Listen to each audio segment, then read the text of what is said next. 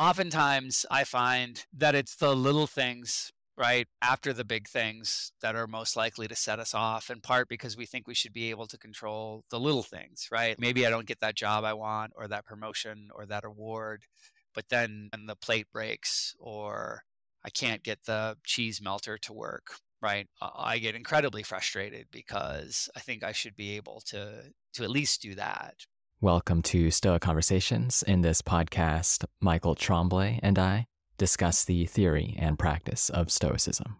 Each week, we'll share 2 conversations, one between the 2 of us, and another will be an in-depth conversation with an expert. And in this conversation, I speak with Professor Marcus Hedahl.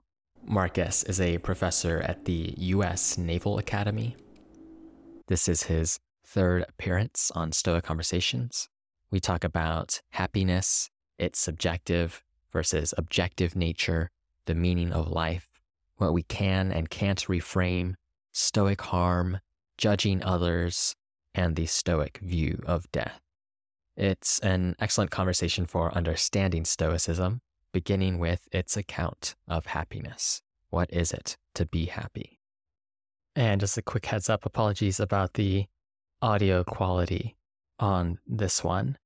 We cleaned it up as we could, but there may still be some issues with overloading. I hope you're able to find value in it nonetheless.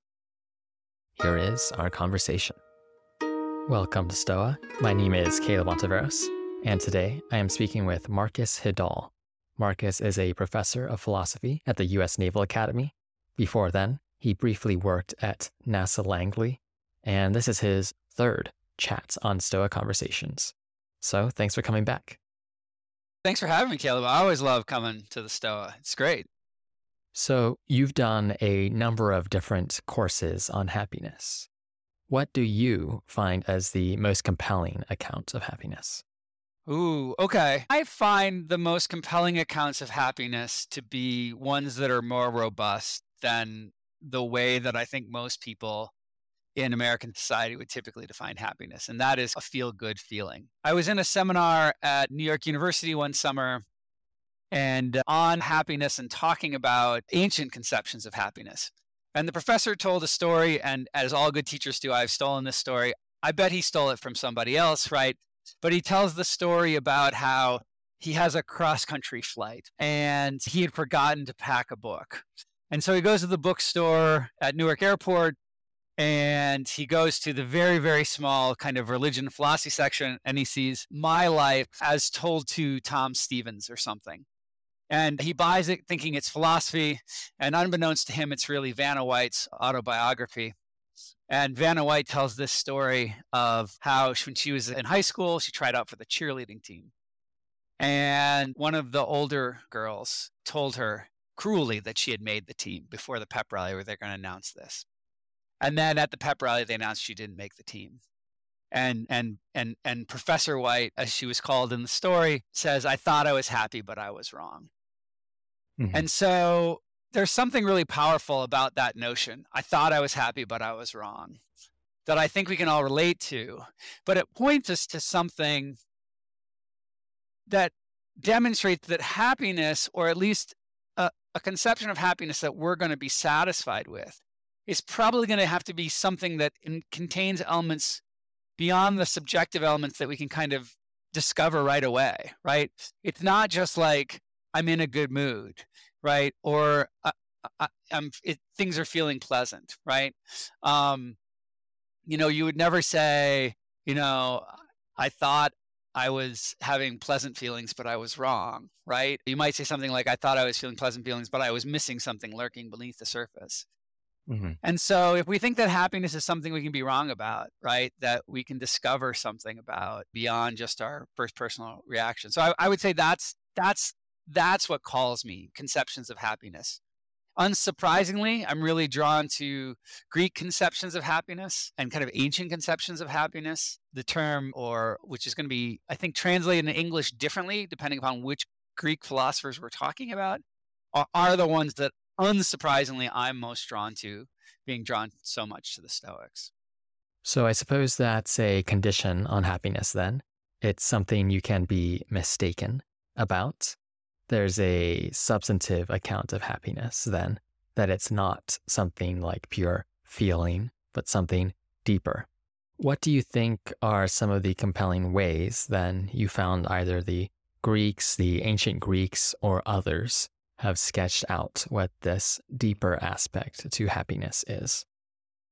Yeah. So as I was saying before, I think, so if we look at the Greek conception of eudaimonia, which frequently gets translated as happiness, I think people are perhaps most familiar with that with Aristotle. And what Aristotle has in mind is a pretty robust conception of what counts as happiness. A lot of people prefer to translate it as something like a flourishing, fulfilling life, right? Because Aristotle has all kinds of criteria for happiness, right? It has to involve our rational natures, right? It has to be something that is lifelong. It has to be something that's objective in some way. It has to be something that's tied to excellence, that our excellences lead us to happiness. And so that's one conception of happiness that we get from the Greeks. We also get the Stoic notion. So when we're talking about eudaimonia and Stoicism, it's the same term, in large part because the Stoics were also Greek. I don't know if this is fair or not, or if it's cheating because my brain naturally works more in English than in Greek, that I will typically look to translate eudaimonia for the Stoics to be a kind of joy, a kind of joyful acceptance of the world as it is. And so unsurprisingly, it's more momentary, but it's also more transcendent. But it too is not something that's merely subjective the way we might think of joy. Even if we look at the subjective elements, though, and I think one of the things that's really interesting about happiness is that you have all this more recent psychological literature on that. And they just kind of take as a given that happiness must be a subjective element. But even then, we find this notion that it's a subjective element that we can be mistaken about, right? And that might be tied to something other than just a good feeling. And so it has to do with a lot of other things. So I don't know if that starts to answer your question or not. Well, I suppose in psychology, often in psychological research, someone might divide up a sense of momentary happiness, feeling good in the moment, as opposed to a sense of satisfaction, which involves a general evaluation of one's life, including memories, and it's not merely momentary. Exactly. And it also might be as well because, in the modern world, a lot of these experiments can do things over time, right? So they can kind of have you report on your feelings immediately. And then you can see how things that you think will impact your subjective feeling and reaction to the world will in fact do that or not. And so that can be really fascinating in that when I started off with you can be wrong about it, right? Fascinatingly, I think that points to something that happiness ought to be analyzed as something more than just a subjective reaction.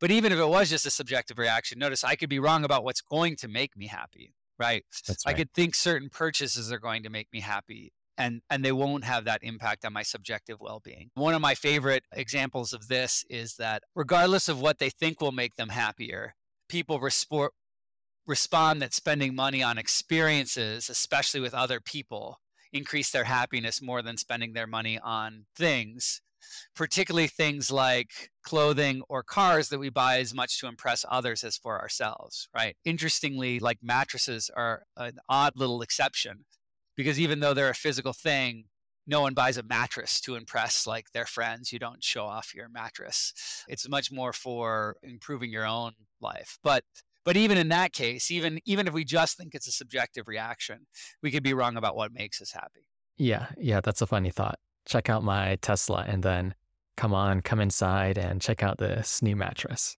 Yeah. I mean, you might brag about it once or twice, but yeah, not many people get to see your mattress or learn about it. Yeah, so this notion of satisfaction that's still in some sense subjective. You're evaluating how well your life has gone. You're including memories. It nonetheless allows for a sort of thicker, if you will, more substantive ideas that the Greeks had to come into play. Since you might, as your values change, you might change how you evaluate your life over time. So it seems like we're moving in a more ancient Stoic direction once we make this distinction. Yeah, I think actually, absolutely, right? And so as we start, there are many ways that you can convince someone that something more robust, that what they're after is something more robust. Sometimes I think a lot of people will just fight you on the term, right? Mhm. They'll just say, well, happiness is this kind of necessarily subjective thing and you can't be wrong about it. And I care less about that, both as an educator and as a philosopher and as one thinking about life, and more about, well, okay, well then what are we after then? If if that's all happiness is, then we might be after something more like joy or a flourishing, fulfilling life, or we might be after something more like a meaningful life, or we might be after something more like a significant life, something that is still going to be influenced by our subjective response to the world, right? So if we think that the world is inherently lost, it might be hard to be both happy in a subjective sense and to lead that kind of life. Seneca has this great line in one of his letters where he says, some flee so far into their dens they think everything outside is turmoil. And that one has really resonated with me, that line, as many of the lines of the Stoics have over the last few years. And that also, we often think that the path to progress and that kind of life of fulfillment that we're looking for will be easier than it is.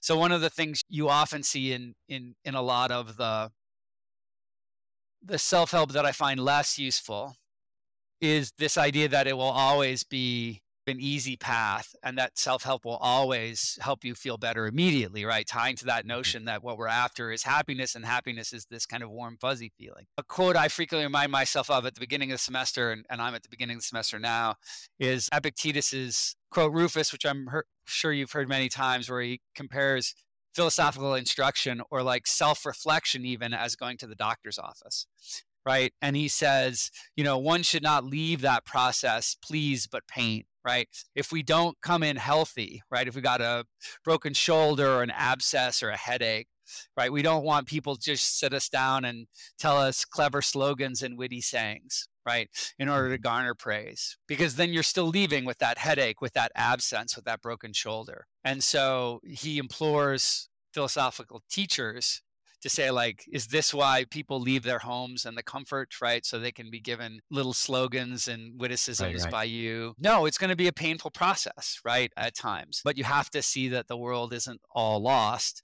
And you have to recognize that that thing that you're after won't always make you feel warm and fuzzy, right? It might involve pleasure in some way, but it won't be synonymous with pleasure. Yeah, I suppose when we're talking about happiness, as you say, you can always play word games. You have happiness is defined this way or that way, but what we are concerned with, and I imagine most people listening are concerned with, is this notion of not so much defining words, but what is the purpose of a human life? What does a good life look like? Yeah. What are Yeah. you after? Right. I had one of my students ask me today, when can someone start to call themselves a philosopher? I found that to be a fascinating question. Right. I mean, my answer that they're like, most people don't say that, but I was like, if you're living deliberately, right? If you're really seeking out this kind of notion of what kind of life do you want to live? What do you want to pursue Mhm. in a deliberate way? Then I'm good with that. I know many of my colleagues wouldn't be, but I'm perfectly content with that. As long as you think about what is it that you're after? What kind of life are you after? Do you think happiness is something one can directly search for, or do you think there's a common theme among many philosophers, religions, which is happiness is, in a way, not something one should look for? It's not. Yeah. It's Yeah, right. We can't aim not. at it directly, Not. right? It has to come. I mean, certainly that's what Kant thought. Yeah, I don't know if I have a good answer to that question. I typically think that it is not something we can aim for directly, right? That it is the product of something else. The struggle for significance and to live deliberately. If it's pleasure, at least sometimes perhaps we can aim at it directly. I know some things oftentimes at the end of the day, I often know what will please me for a while and take the edge of the day off, right? But even there, the Stoics worry about the hedonistic treadmill that a lot of people worry about, that these things will Right. continue to change, right? I often say that if you look at a lot of their examples of luxuries, right? Kind of pickled things, purple clothing and shoes, right? That demonstrates over time, the ridiculous hedonistic treadmill. If I'm like, oh man, you live such a luxurious life with your shoes and your purple clothing and your pickles. If you're talking about something more robust, I think that's a fascinating question. I think there too, it probably is something that might be difficult to do, certainly all at once, right? If you think of happiness as something more like transcendence, then perhaps sometimes we can aim at it. And perhaps sometimes we have to aim at it. But even there, I'm skeptical that you can do it all the time. So maybe my best answer would be you have to have it in mind in some way. Aristotle famously says we have to have a target at which to aim, right? But at the same point, if you're directing your energies towards that target, you might be flawed in some way. But I don't have a satisfactory answer to that question. I should, and I don't. But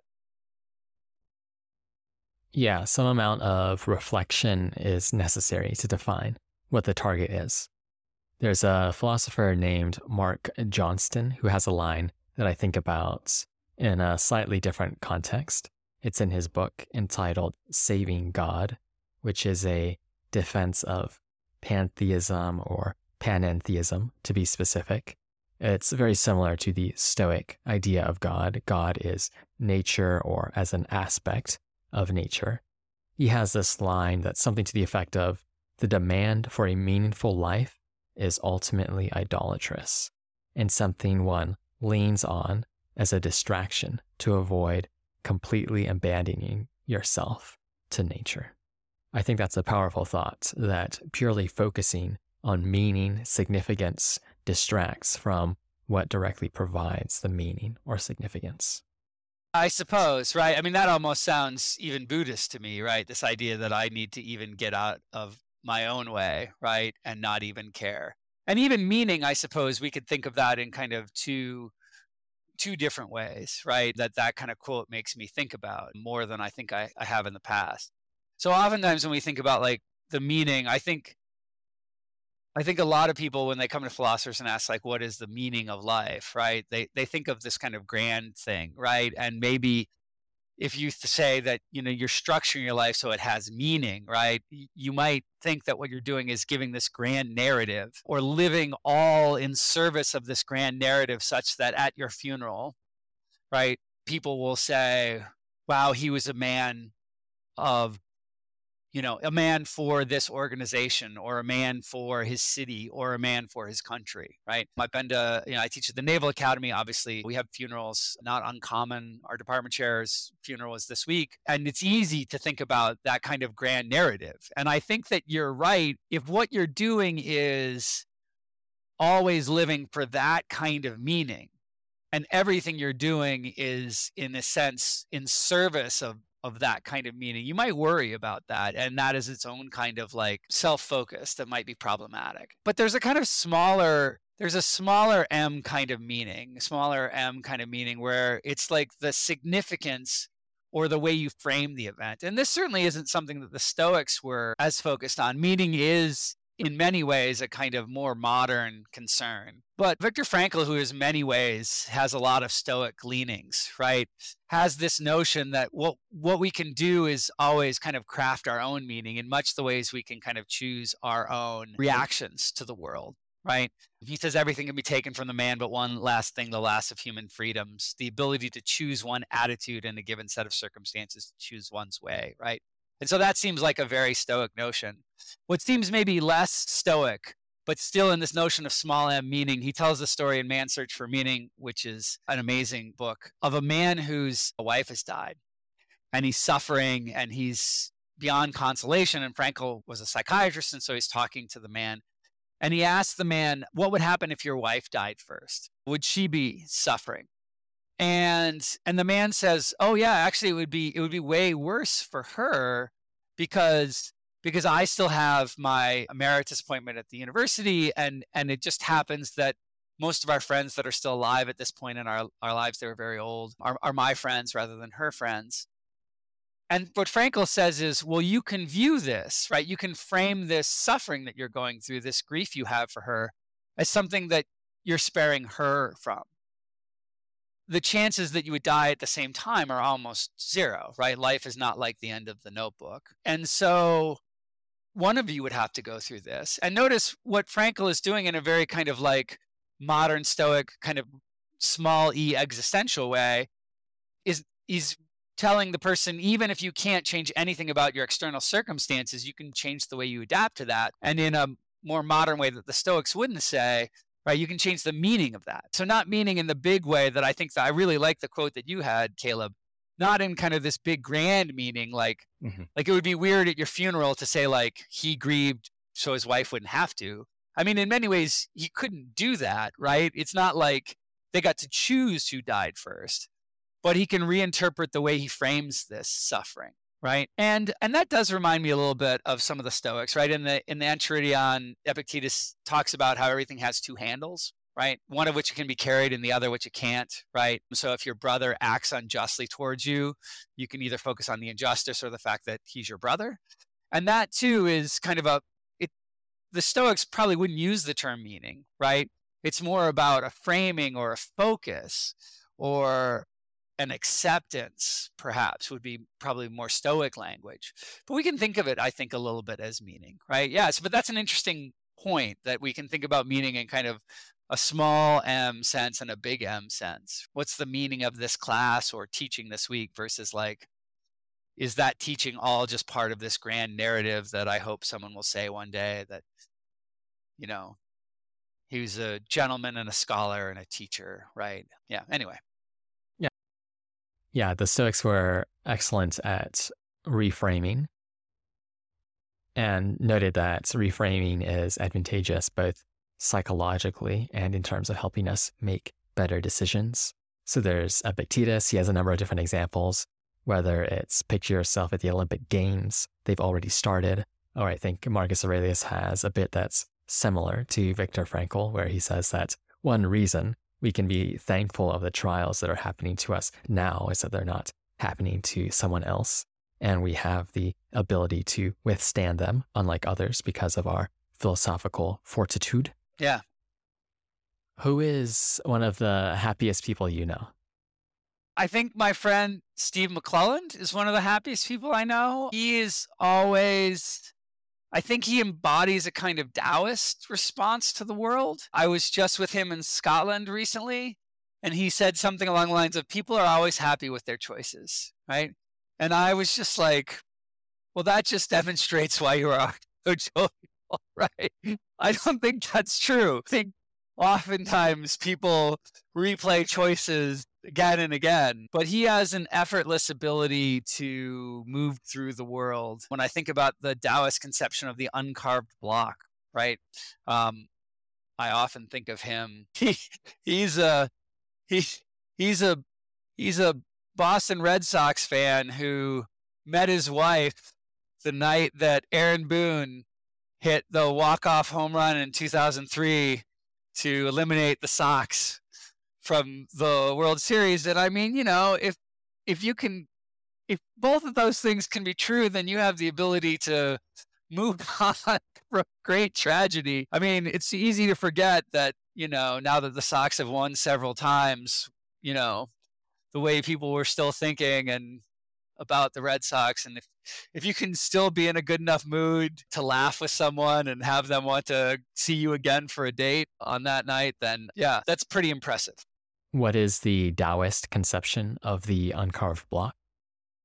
So the basic idea there is that another way of translation for it is like unworked wood, right?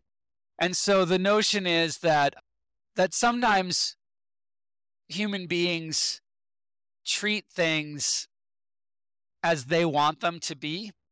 So we might take a piece of wood and change it for our purposes as opposed to what it might naturally be best for. So there's a story, and I'm not going to remember the names, but of someone complaining about a particular tree and how the wood is all knotty and how it's not good for anything. We can't build a house with it, right? And the response is, well, you only think that it's no good because you have a very set purpose for it. And this piece of wood won't work for that particular purpose. But there are all kinds of things it can do for you, right? It can provide you shade. You can sit up against it after a long day. And if you can recognize it for what it is and what it can do and not force it to be something else, then your life will go better, right? Or you'll see the world more appropriately, or you'll see all the affordances of the world better, or perhaps some combination of all of those things. And so there's a notion to that, unsurprisingly much more Eastern in its philosophical traditions and kind of what it's saying about our world. But yeah, I think there are some connections there, although I think it's important to respect the differences in between that tradition and the Buddhist tradition, and obviously the Stoic tradition as well. But they all have certainly a lot of things in common. Yes, that of course brings to mind the Stoic idea of the dichotomy of control. This focus on what is your own, what is up to you. If you properly internalize this principle, then you could make judgments that the teacher does in this case, which is that the tree is not your own. And hence, it's not something that you are fundamentally responsible for. Yeah, right. Or don't try to make it something that it's not, right? And yeah, we get frustrated about those kinds of things a lot. Oftentimes, I find that it's the little things, right, after the big things that are most likely to set us off, in part because we think we should be able to control the little things, right? Like, okay, maybe I don't get that job I want, or that promotion, or that award, but then, when the plate breaks, or I can't get the cheese melter to work, right? I get incredibly frustrated because I think I should be able to at least do that. I think a lot of times people can accept that fundamental Stoic insight at least some of the time. I was teaching Stoic harms today, and I think it's useful to give it with a simple example and then a more extreme example to demonstrate that what the Stoics really mean and how deep it goes.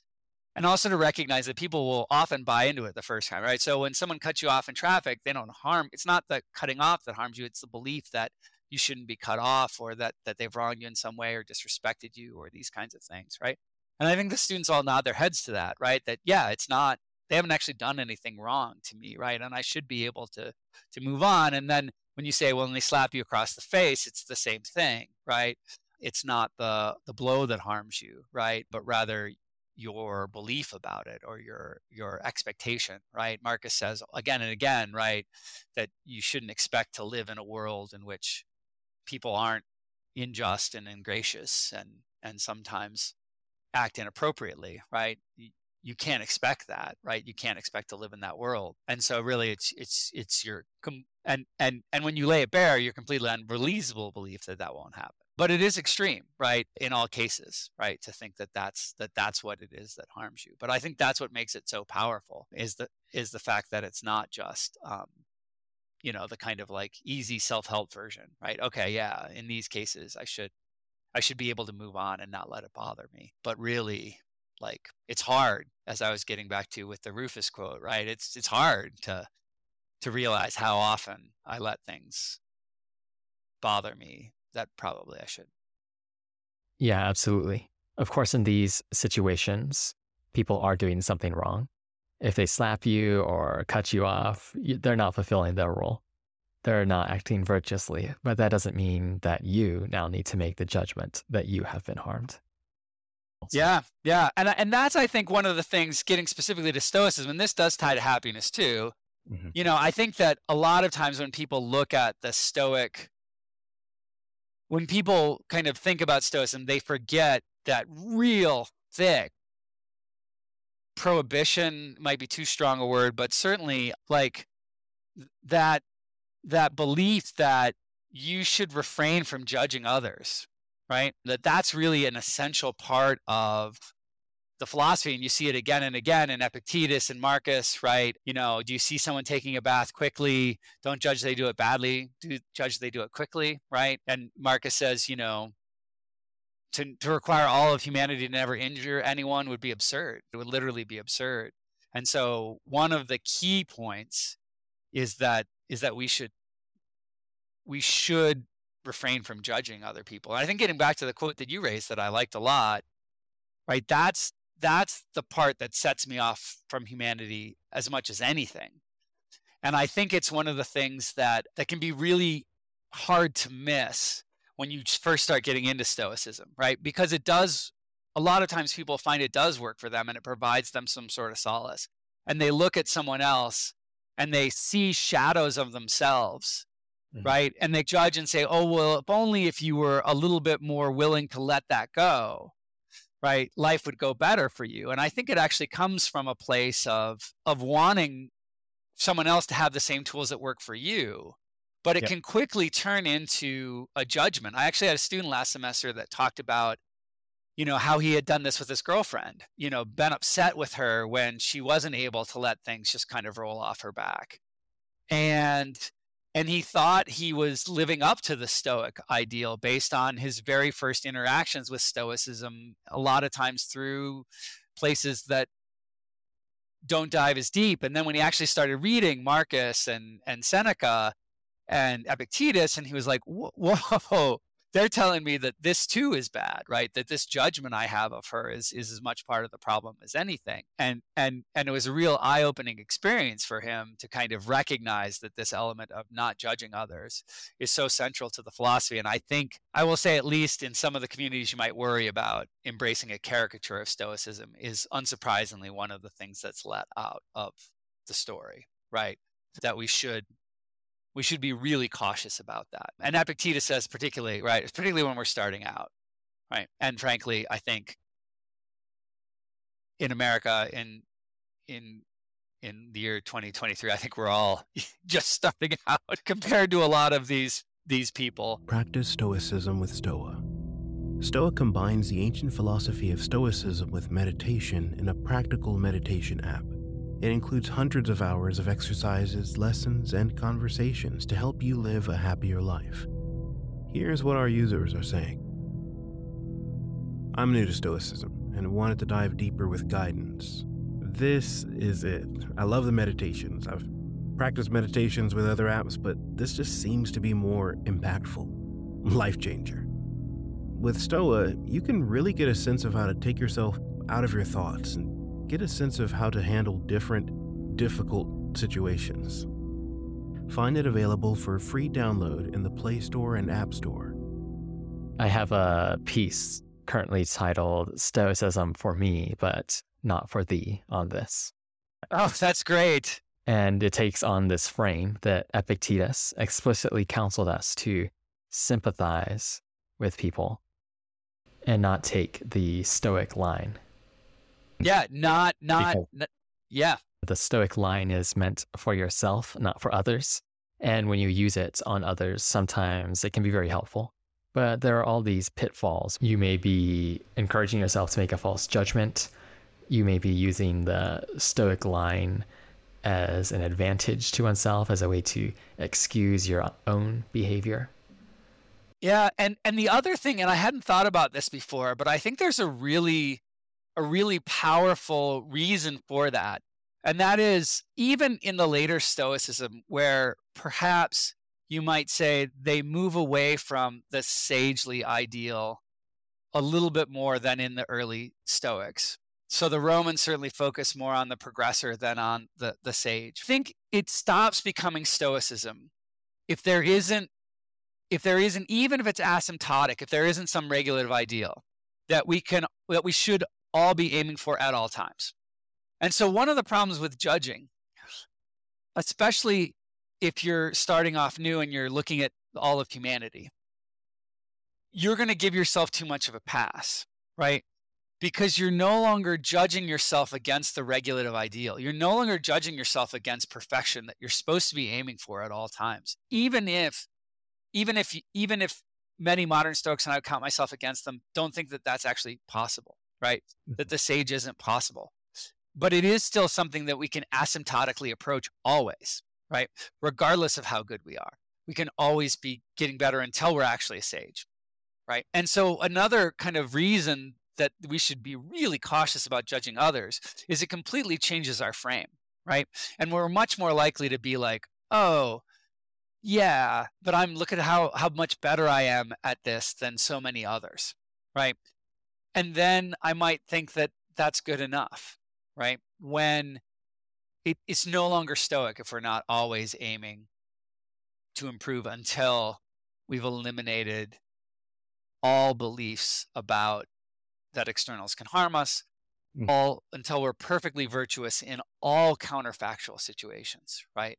Not just that we always do the right thing, that we would always do the right thing in all situations, right? And until we reach that disposition, until we reach that belief state, then we have, we're drowning, right? We're still vicious. And I think that's another reason why I think the refraining from judging others is so important in Stoicism, is because it just changes our frame of reference. It takes it away from the sage and to other people. And obviously, I'm going to be judged radically different in those things, in those frameworks. That's a great point. What that brings to mind for me is that there's a Stoic view that there are no such thing as degrees of doing wrong. Either you're acting as a sage would, or you're simply doing something wrong. And it doesn't matter whether you're stealing $1 for someone or stealing $100 million from someone. And they had philosophical reasons for thinking this. But there's also, related to this discussion, this idea that as soon as you're making judgments about these actions, as soon as you're thinking about degrees of wrong or harm, there's always a risk that you start thinking, I'm better off on that score, when the focus should always be on the sage or some other regulative ideal, not comparing yourself to others. If it's not. I mean, I do get a lot of pushback from people about why have that if it's impossible, right? But I think it just demonstrates, Patrick Lee Miller talks a lot about like that's what life is, and in many senses, we're always have to be striving towards something, right? And let's assume that Aristotle is right, and we just want to lead this flourishing, fulfilling life, and have a plaque after us and a monument in the yard, and that's why great men and women, if they believed that and that was it at their retirements, especially in a society so defined by our careers, would mourn, right? What else is there, right? If I've already lived the life that the statue is worthy of, right? Now I just have to not mess it up, I suppose, right? Not do something that would tarnish my name forever afterwards because I messed up so badly. But that doesn't seem, maybe this is naive of me because I'm still a fair ways away from that, like retirement stage, but that doesn't seem, as someone who's now starting to think about it, actually, like in the back of my mind, that doesn't seem tempting to me. It's much more appealing to me, this notion that the fight continues, that like the creation of ourselves is something that is ongoing, right? We're always working towards something in a new context, in a new field, in a new something, right? Of getting better. It would sadden me if that ended at some point before my life ended. Now that might just be different. Some people might be ready for all of that to be over at some point. But yeah, that appeals to me much less, I suppose.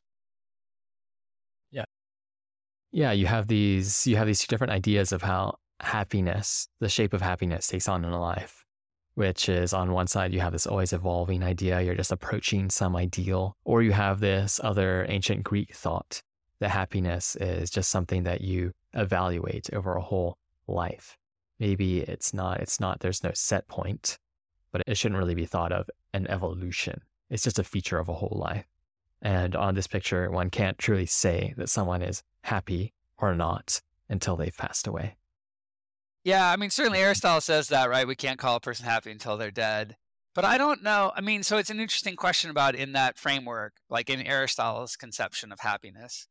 if like, you know, if the work someone does in the last years of their life, after they've already kind of done all this meaningful and significant and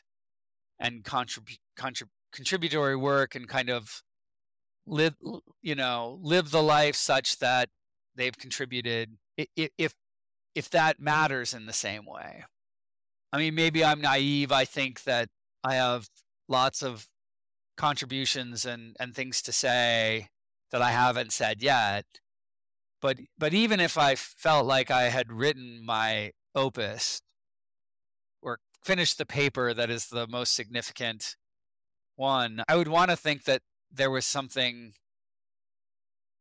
more than just not messing it up after that, right? And it's less clear to me on Aristotle's picture that, let's say, I often think of military examples, right? So think about an admiral or a general after retirement that has led a career such that not just, in service of their nation, but one that, we're going to have a statue after, or name a building after, so long as there's no scandal that comes up in the last 10 years of their life, right? Even if they can't contribute anything to the public discourse at the same magnitude of what they've done already, I think there's something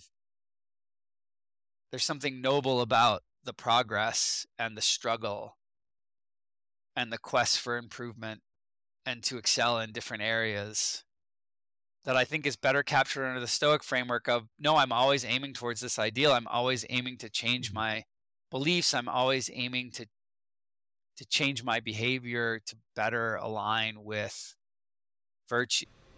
Yeah, that's right. The Aristotelian ideal doesn't suggest that what can go wrong in a life usually has to do with the happenings of chance or something. Yeah. No, that's a good point. Yeah. Yeah, sure. Right. Yeah. Something really random could happen. Yeah. Yes, one of the key examples of this in ancient literature in Herodotus and Plutarch is Solon. He's talking to a famous, wealthy, powerful tyrant, Croesus. And Croesus asks Solon, the philosopher statesman, who the happiest person is.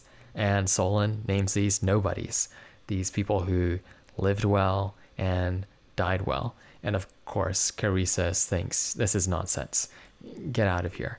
And then, of course, Croesus loses his kingdom, and as he's being put to death, famously shouts, damn Solon, this wise man, he was right. Yeah. Well, we've been talking about different kinds of happiness and meaning. We have this ultimate happiness or meaning, purpose, if you will, this sense of overarching good. And then there's also happiness on the day-to-day sense at the level of events, where you can reframe particular events.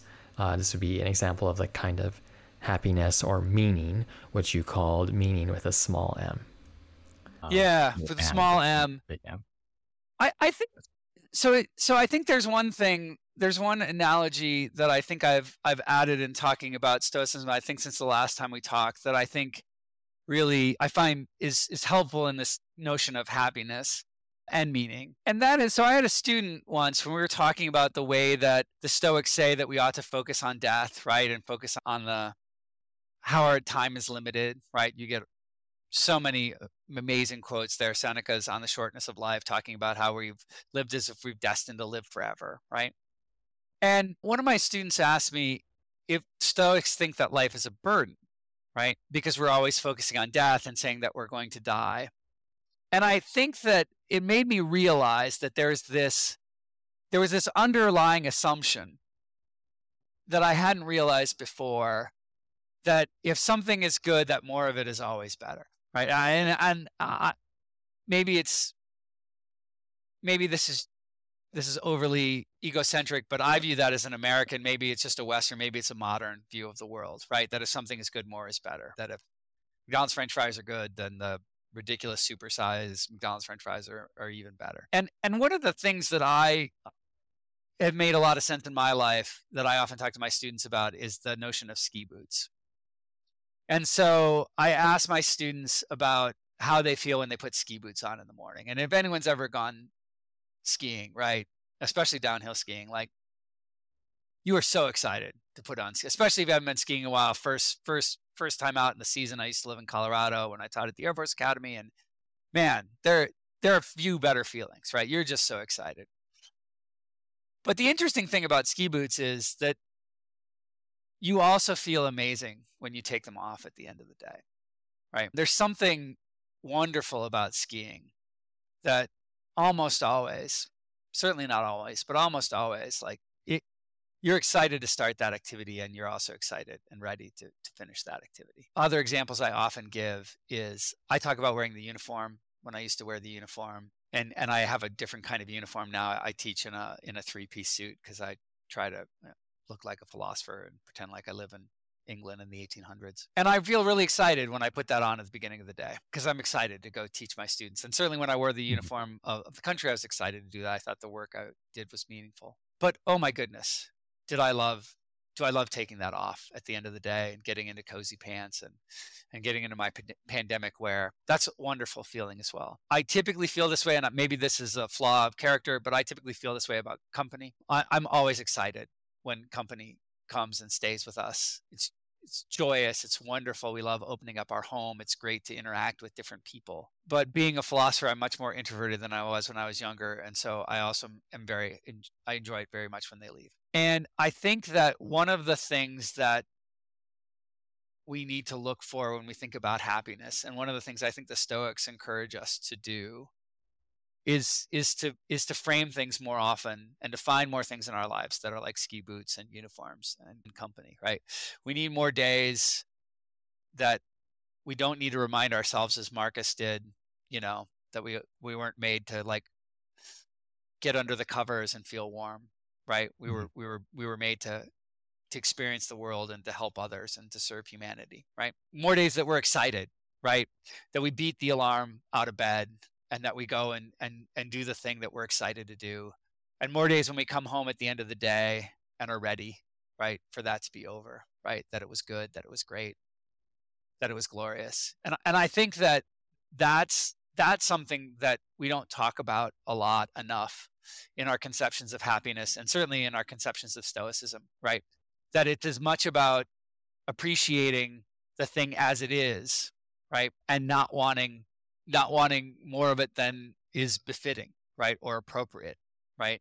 Being able to go on a vacation and enjoy it, but enjoy when it's done, right? Being able to go to work and enjoy it and enjoy when it's done. Being able to hang out with our friends and enjoy it and enjoy when it's done. Being able to have, Stoics probably wouldn't be a big fan of this, but I'll say mindless entertainment, right? On occasion, but also being like ready to turn it off and to go do something more significant.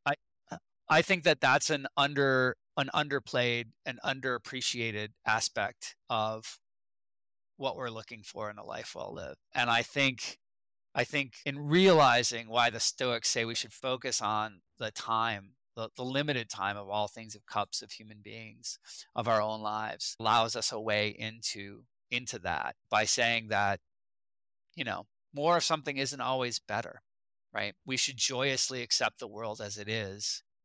And Absolutely. I think that's an excellent place to end. Thanks so much for coming on. Yeah, great. Caleb, as always, this has been amazing, and it has both been fun and has made me think about stuff in different ways. Thanks for listening to Stoic Conversations. If you found this conversation useful, please give us a rating on Apple, Spotify, or whatever podcast platform you use, and share it with a friend. We are just starting this podcast, so every bit of help goes a long way. And I'd like to thank Michael Levy for graciously letting us use his music. Do check out his work at ancientlyre.com, and please get in touch with us at stoameditation.com if you ever have any feedback or questions. Until next time.